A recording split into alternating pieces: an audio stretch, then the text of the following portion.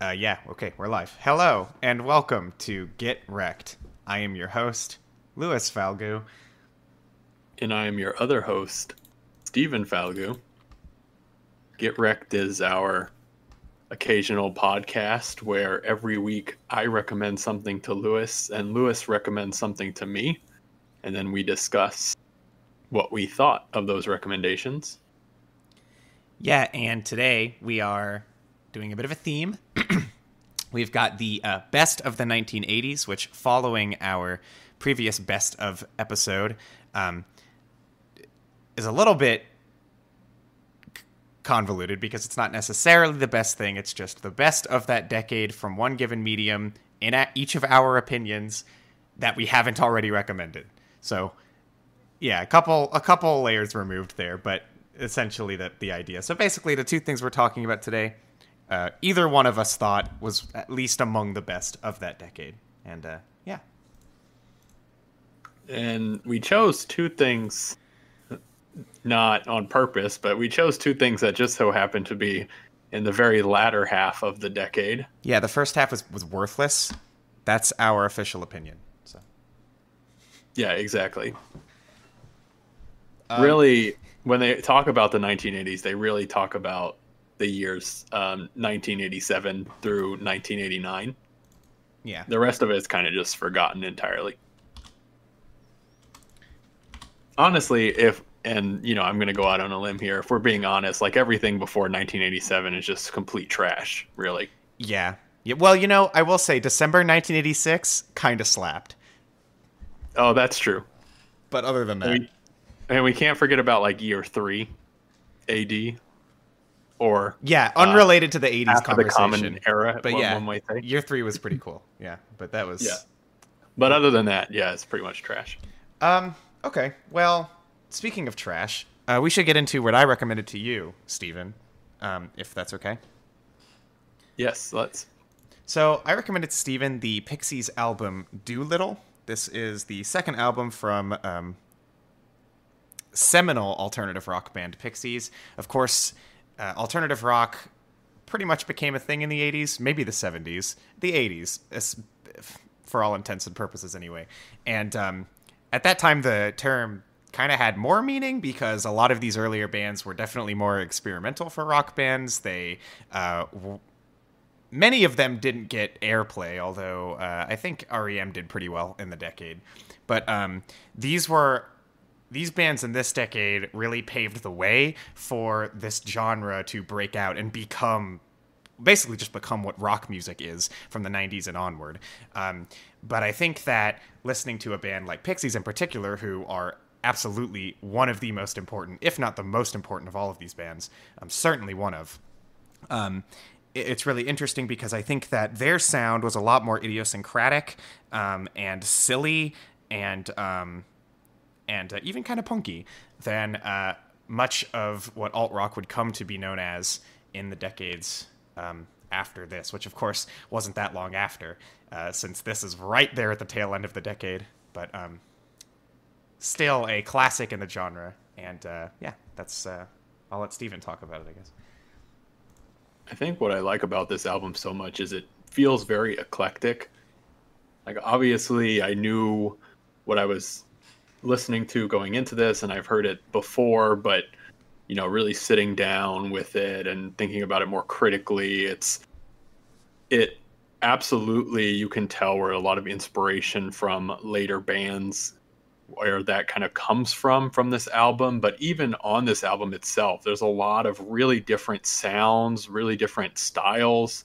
At one point, it's very kind of like this new age surf rock, which obviously in the 80s there was a lot of like trying to rebrand or reestablish some of those older sounds in kind of this new electronic or updated format. And while I'm not saying that I think the Pixies were necessarily doing that, you get a lot of these interesting, like, at some point it's almost doo-wop, at some point it's surf rock, then it's very much their own thing in a lot of these tracks.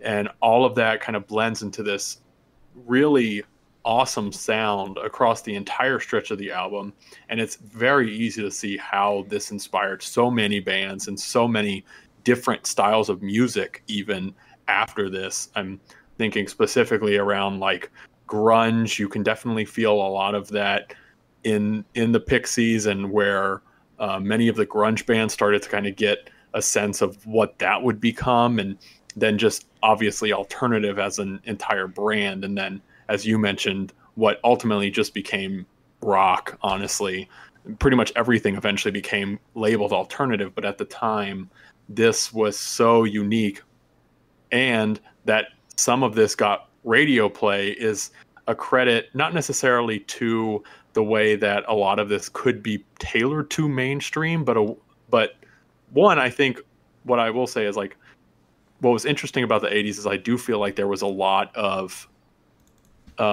creativity, a lot of change of direction, and there was a mainstream viewpoint and a mainstream hunger for those sorts of things that coming out of the 80s, a lot of what was played on the radio was actually much different than decades prior. So that this got radio play might not necessarily have been 100% a complete justification of what they did in their sound, but I think that their sound carried so much weight that it's just amazing to see like what they were able to do and where this was able to evolve in different styles and different mediums and different artists.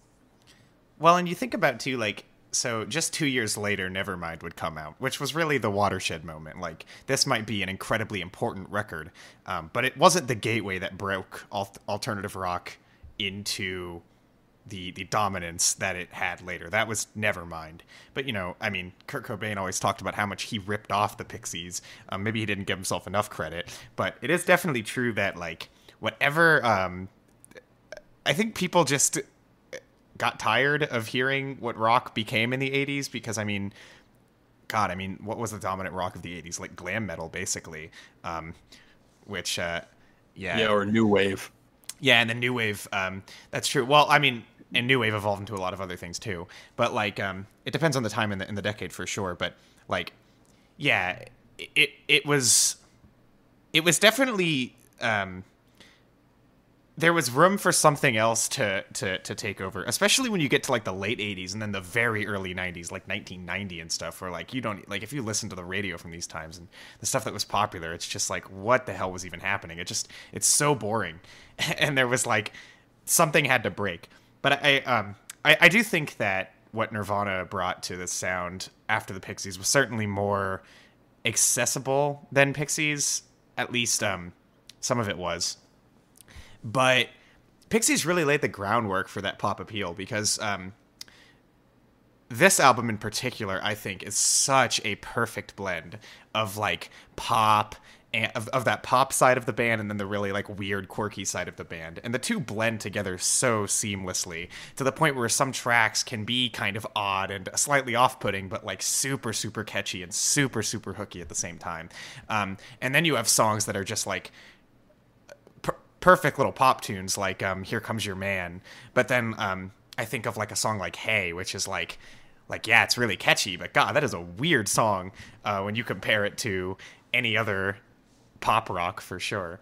And coming off of their album before this, which was Surfer Rosa, which is comparatively much more abrasive and much weirder too, I just think it's so cool that they were able to take all this stuff and blend it all together into this really, really perfect package. And plus, I think they were really smart about the way that they sequenced the record because a lot of these like pop anthems on the album, like Here Comes Your Man or Monkey Gone to Heaven, are placed right up against some of the strangest and most bizarre moments of the record. Like I think how right after Here Comes Your Man, there's Dead, which is like just the most abrasive song on the record.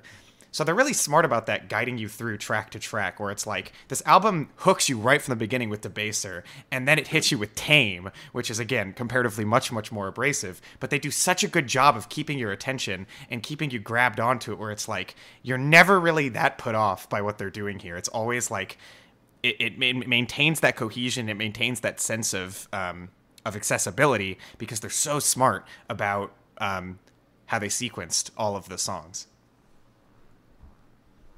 Yeah, I agree. And I think the other thing that's really stands out to me, I already mentioned how, and you kind of mentioned it as well. There's a lot of variation in the style. Some of the tracks are definitely much more tailored to a very like clear pop focus, but all of it has this really interesting surrealness that I feel like you get, especially with some of these tracks like "Here Comes Your Man," "La La Love You." It's like it feels like it's harkening back to what the Beatles and what the Beach Boys did in the '60s, but for an '80s audience that then transformed into a '90s audience because they really were right on that cusp and absolutely inspired so much of what '90s rock became. And then you also get, as you mentioned, some tracks are a lot more grunge, a lot dirtier. Uh, the vocal performances are very mixed. Some, you have lead vocals that are very pop on like "Here Comes Your Man," "Wave of Mutilation," and then some that just get very strange, some that get very screamy in a way, and all of that makes the whole album carry in such a beautiful way that you really are holding on to pretty much every note from beginning of this thing to the end because it is so varied. So it never gets boring, which a lot of the albums that we listen to can be very boring. I even think about a lot that I present to you, Lewis, can get very boring because they're so very specifically tailored in one way, and this is not. So it's very interesting to hear that as you go through the entire record. Yeah, it's especially important for with an album or for an album with 15 tracks, right? Like, doesn't this have 15 tracks? Yeah, I don't want to get that wrong, but I'm pretty sure it does. But yeah, there's a lot of songs on this, Yeah, but they're 50. short, they're punchy, and they transition so well. Like a song will just end and another one will just start, and it's just like you're always right there with them. Um, yeah, and something that I think is so great about these first two Pixies album that I think all four of the albums that Pixies put out before they broke up in 1991 are phenomenal. All four of them are so good. But something that only Surfer Rosa and Doolittle have that Bossa Nova and Tromplemont don't is Kim Deal's presence on here is so strong. She does get her own song with Silver, which certainly isn't as much of an anthem as like Gigantic was on Surfer Rosa, but her interplay with Frank Black, both of these vocalists are like definitely weird. They're both strange. Kim Deal will sing in these really high kind of ghostly registers, especially with how they put the reverb on her voice behind Frank, who's usually shouting or just talking or singing slightly off key. And both of them are bizarre, but they work around each other in such creative and interesting ways all across this record. Like, not to mention her bass work, which her bass lines are just fire on like every song. Like, obviously Here Comes Your Man has the most iconic bass line of all of these, but they're just so bubbly, and the production really makes that bass bouncy. It makes it really pop. It's got like such this, yeah, this bubbly, bouncy sound to it. It's just wonderful. Yeah, and I wouldn't call it monotone, but it is that sort of style that she comes at the tracks with that even gives it that extra layer of spooky ghostliness, like she's not doing a lot of pitch variation or anything. She's like kind of in the background as this presence on a lot of tracks, and it just makes them so creepy to listen to in a way, and on a lot of them, especially because he's doing these low registers or these like sing-song talk voices that get very low, contrasted to her very wispy kind of like out there performance on these, that it's such an experience for a lot of these tracks.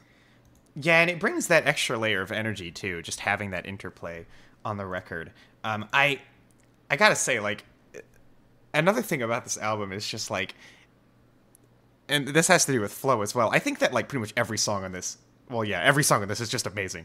But like, they do a good job of really making those true standouts that they knew that they had, like, really, really stand out.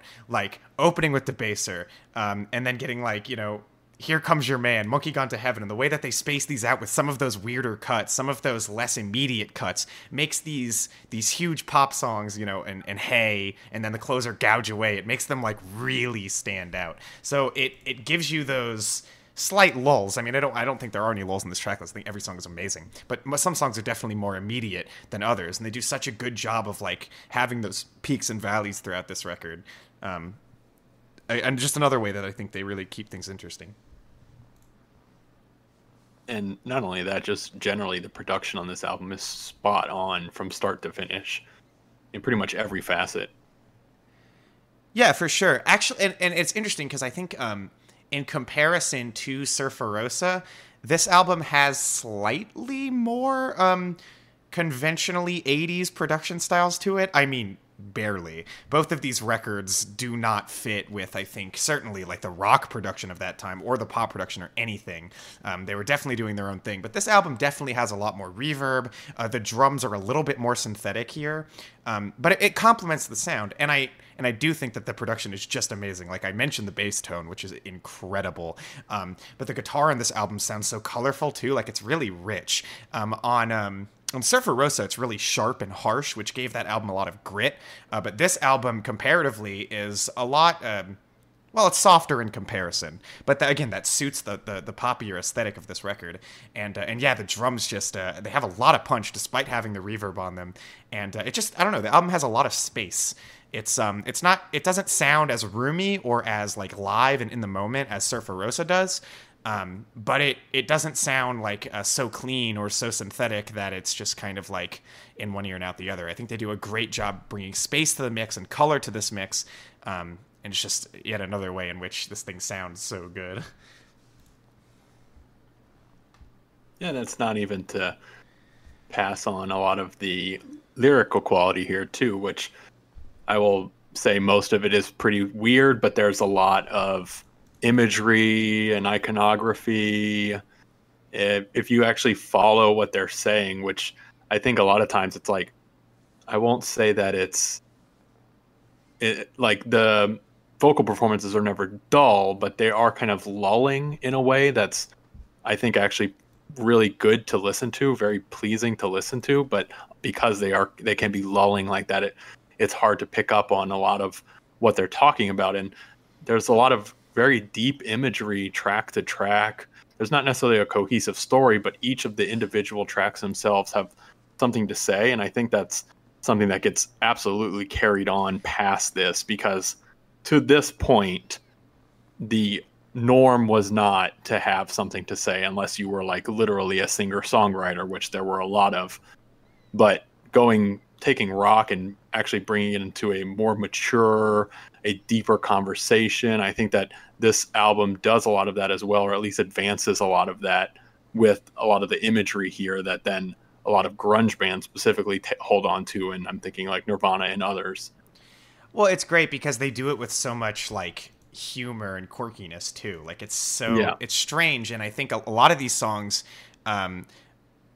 take Monkey Gone to Heaven, for example, which is a song about pollution and climate change, and just that title, Monkey Gone to Heaven, repeating the chorus over and over again. The monkey is like nature. They use like monkey to mean nature, and the way that he writes about pollution in this track, like there was a guy, an underwater guy, who controlled the sea and then got killed by 10 million pounds of sludge. It's just like it's silly, but it's like, especially just the way that they're delivered, it's so profound, especially with this track, which has like that cello in it too. It's just like, it just really spices up the drama and the tension of this song.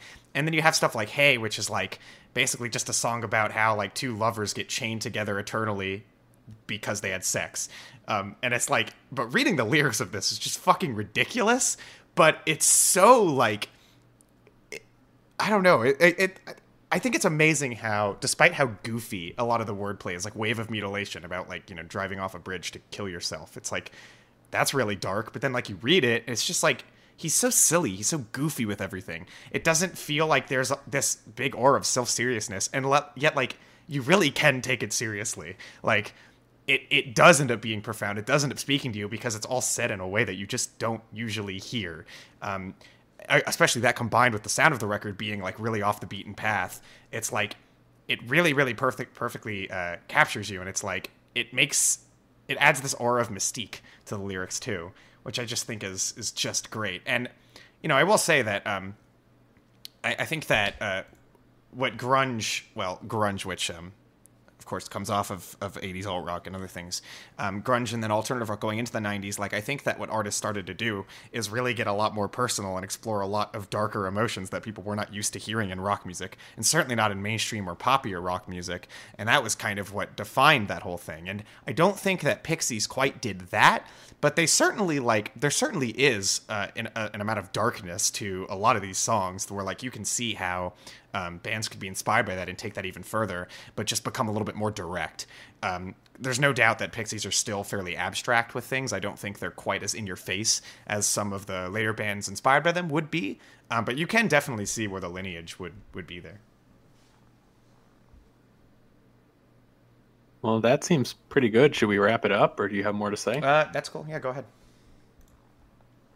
So I think this album is just absolutely incredible. A must listen for anyone, truly. I mean, this is such an inspirational album.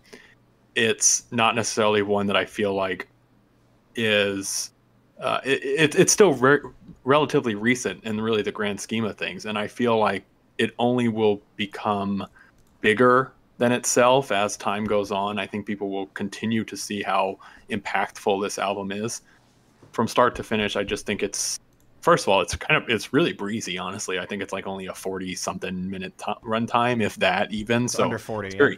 It's very easy to listen to too. And even if you're not necessarily into the more eclectic or the grungier stuff, there's a lot of really good pop albums that are sort of surreal, take a different twist on some of older styles. I think even that is worth a listen, if nothing else. So 100%, this album from me gets a 10. Absolutely recommend.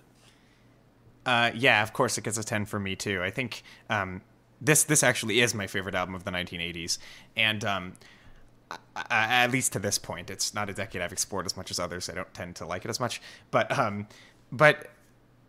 yeah, it's like I think that this remains okay.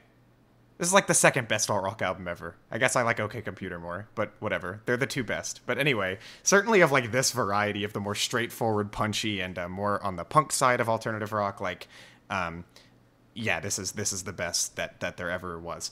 Like, I feel like, I don't know, there's just so many standout tracks too. It's such an easy album to get into. Like, taking it down on the whole can maybe be tricky because there are definitely weirder stuff on here, and there is a lot to take in. There's a lot of songs, but yeah, it is really short. It does fly by, and like there are those standout spotlight songs that like will hit you as soon as you hear them.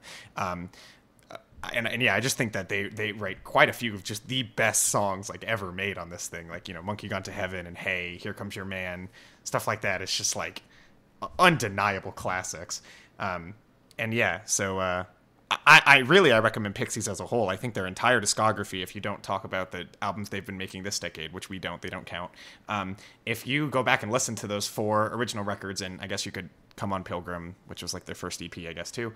But those first 4 albums, it's all a breezy listen, all of them, and they're all so great. So I recommend all of them. But yeah, of course, this is like one of the most essential records ever made. So you should definitely hear it.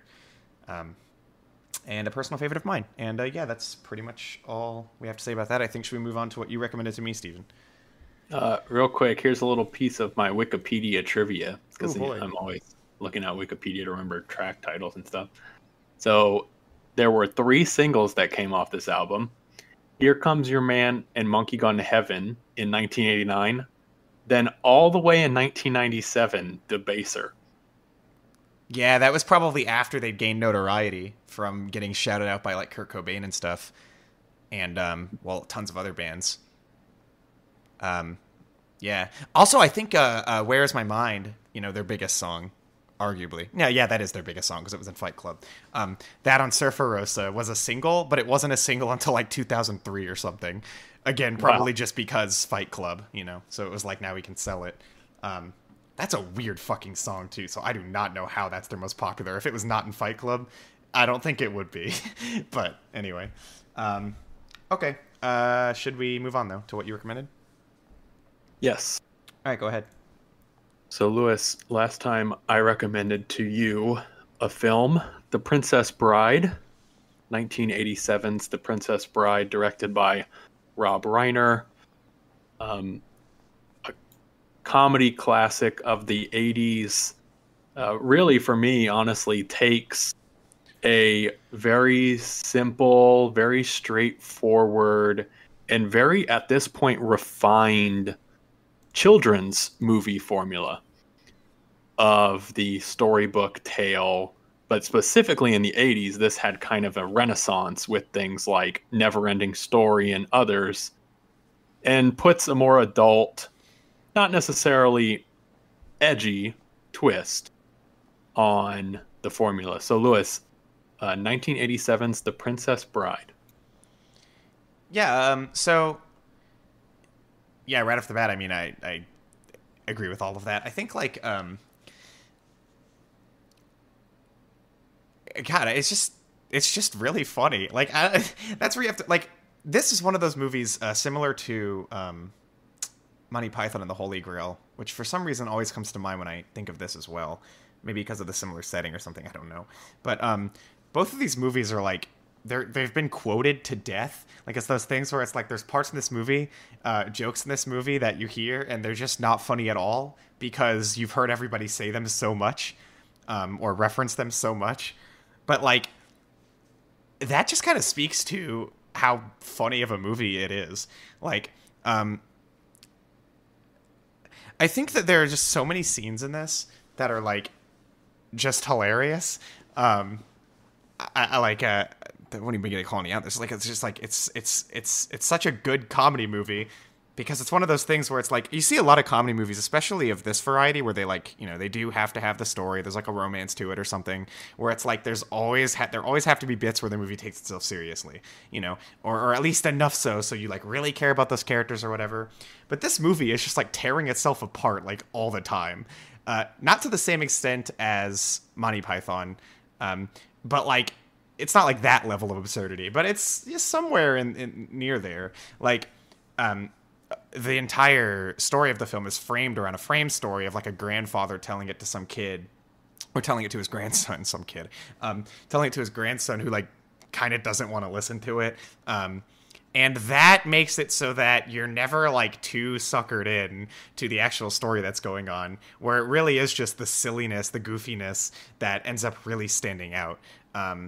And I really like comedies like that more than anything else, I think, where it's just like I could just watch that and it's just fucking silly. And this movie is really silly. You have like this cast of three, I don't know, were they pirates? Something like that. And they're trying to, you know, kidnap the princess or whatever. And their dynamic is hilarious in the beginning of the movie. So many quotables there. And then once they all split off, it's just like every single character moment with these characters individually are just so funny and so memorable, that it's like, yeah, I don't know. It's really fucking funny.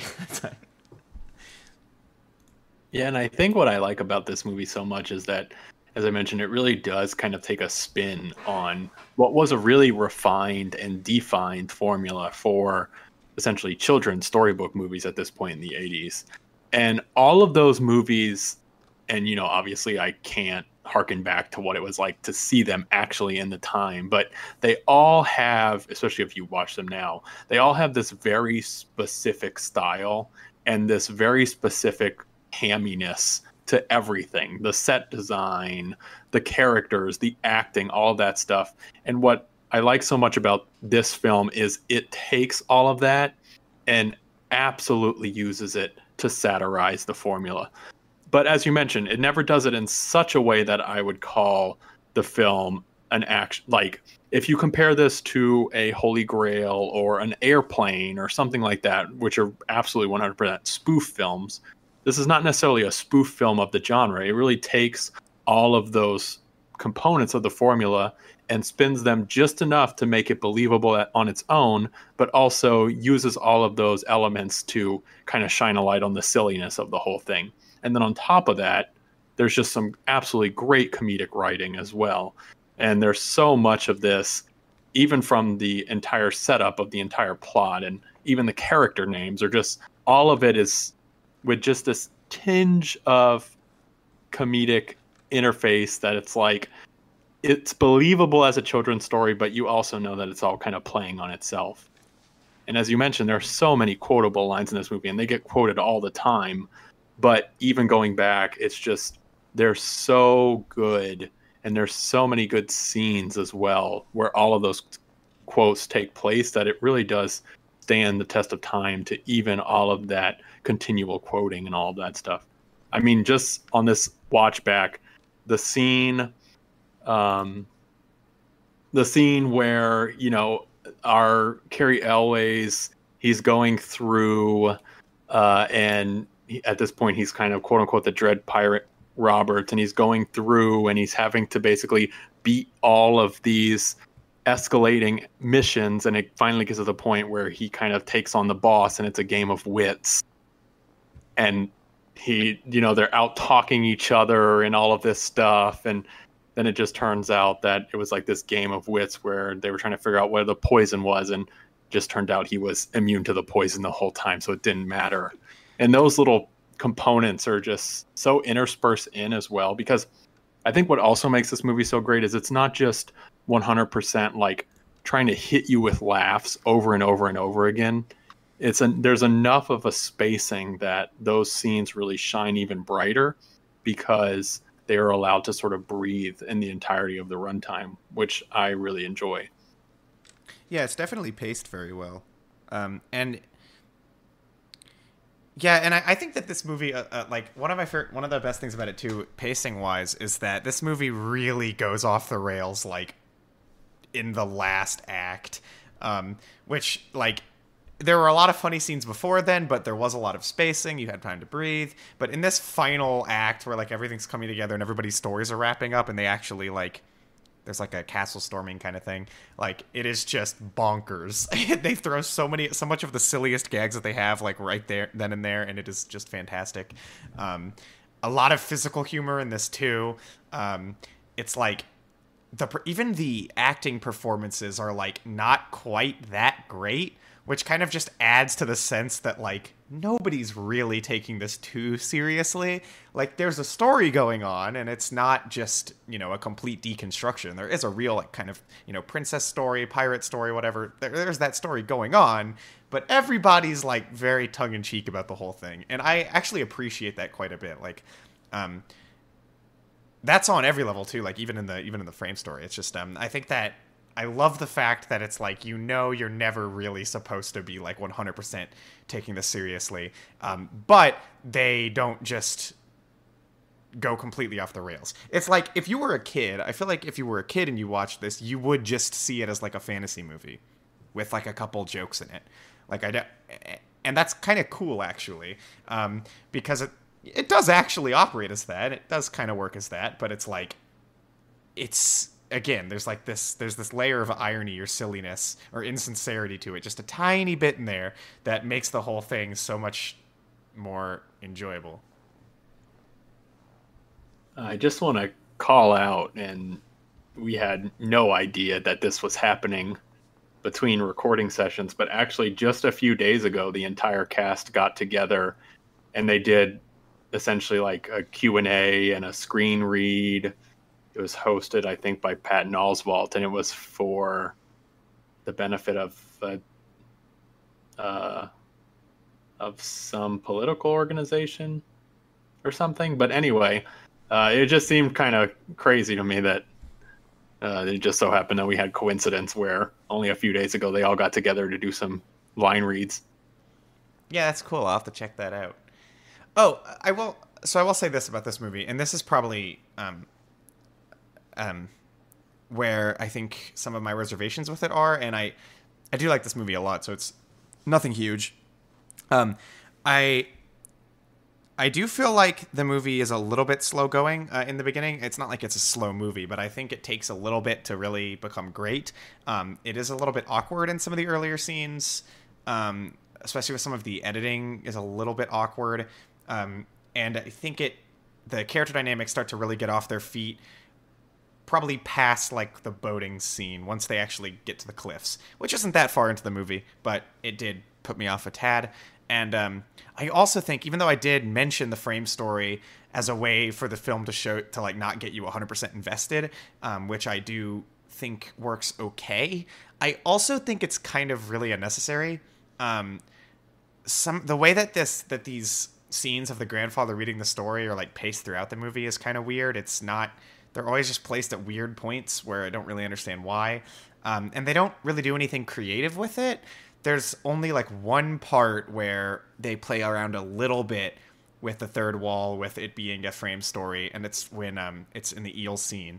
But other than that, I kind of just felt like there was no need for that to be there, and it is a little bit weird. Although there is one really great joke with it later in the film. I still just feel like that was probably not necessary. I don't really see why you needed to do that, because it wasn't like they framed it as, the story you were watching was like the way that the grandfather was telling it. So you really could have just had that not be there, and I don't think it would have made much of a difference.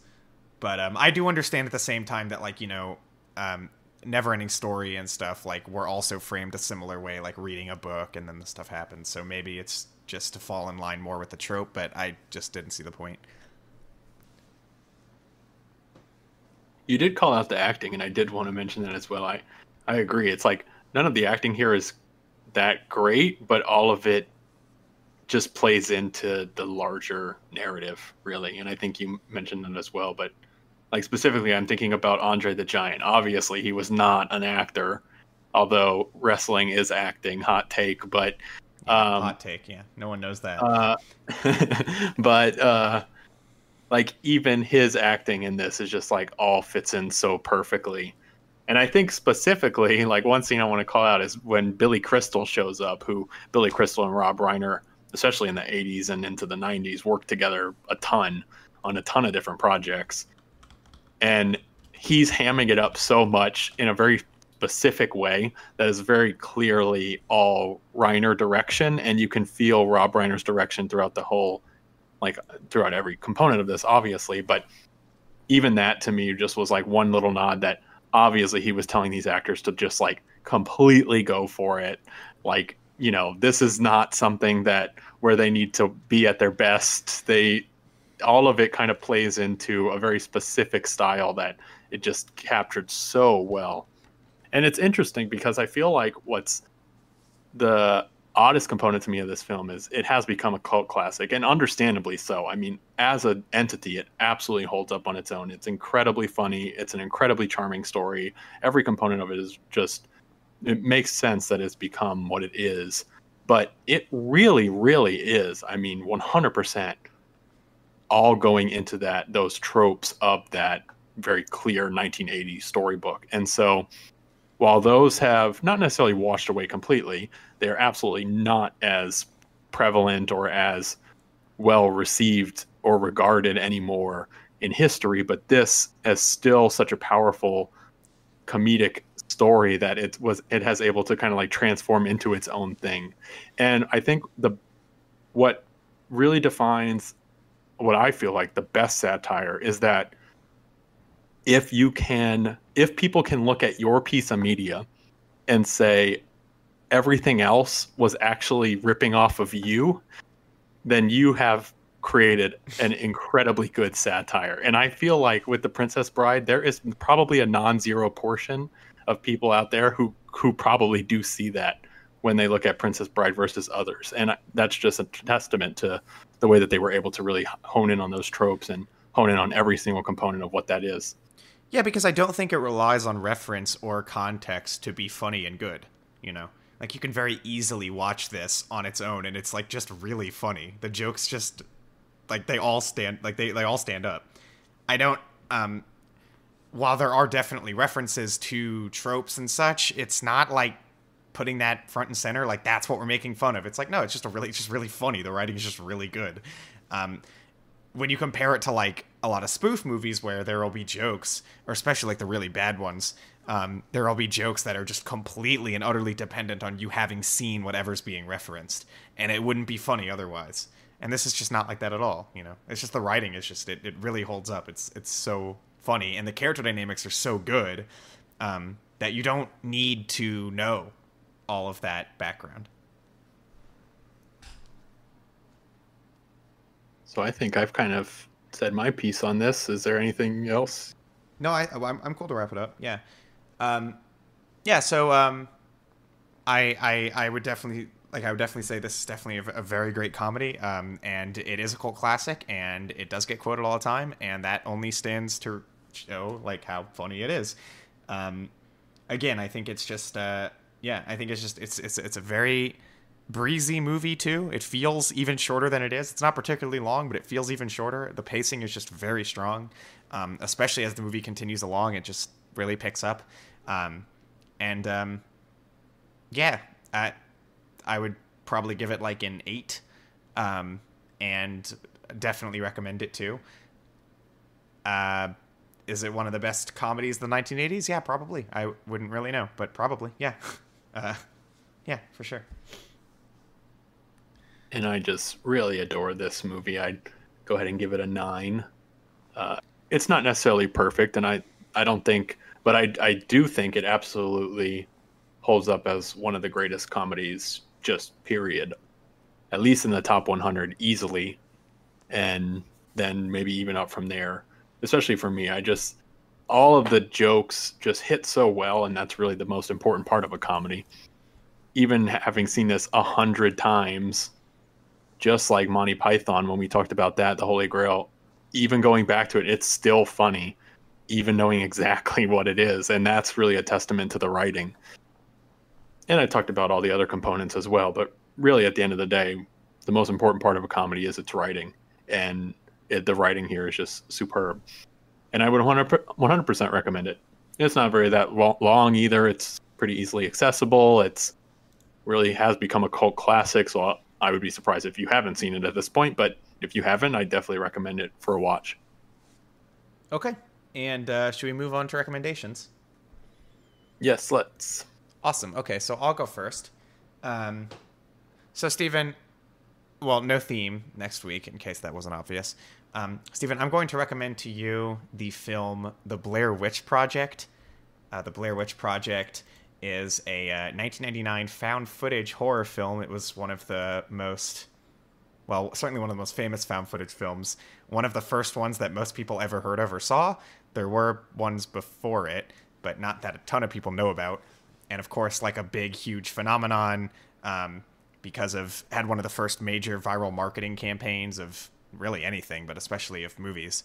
And yeah, we'll talk about it next time. And Lewis, I am going to recommend to you something that I'm sure we will revisit someday. Not this one specifically, but something in this series I 100% expect will come up at some point. I'm going to recommend to you the 1997 film The Lost World: Jurassic Park. More colloquially, You'll get it. Never mind. Anyway, you probably know it as Jurassic Park 2. Most people call it Jurassic Park 2, but the official title is The Lost World: Jurassic Park, as dumb as that is.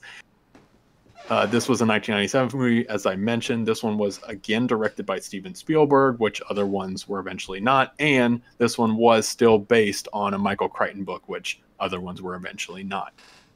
As I mentioned, we probably will take a look at other things in this series at some point. I 100% expect that, but I thought for a non-theme, we would take a look at The Lost World: Jurassic Park. Well, we do always have Re-Rec coming down the pipe at some point, so always an opening. But yeah. Okay, sweet. Well, as always, everybody, I have to say, check us out on CastBox. Try to put these episodes up as soon as they come out. That's always the goal. Thanks for watching, as always. Do we have anything else to say? No, just as you mentioned, everyone, thanks for watching. Thanks for listening wherever you're listening, whether that be on CastBox or here live with us. on YouTube. Again, if you are listening on Castbox, we do stream these live on YouTube at some sort of a cadence, which is 2 weeks as we try, but not always 2 weeks. You should get a notification if you subscribe to Casting 404. When we go live, you can join in with us on the live chat. We even chat in our live chat sometimes, so we might even call you out. Who knows? Yeah, you'll get a call out. A shout out. Yeah. Yeah, so that's pretty much that. But yeah, everyone, again, just thanks everybody. And with that, those were our thoughts. Those were our recommendations. Get wrecked.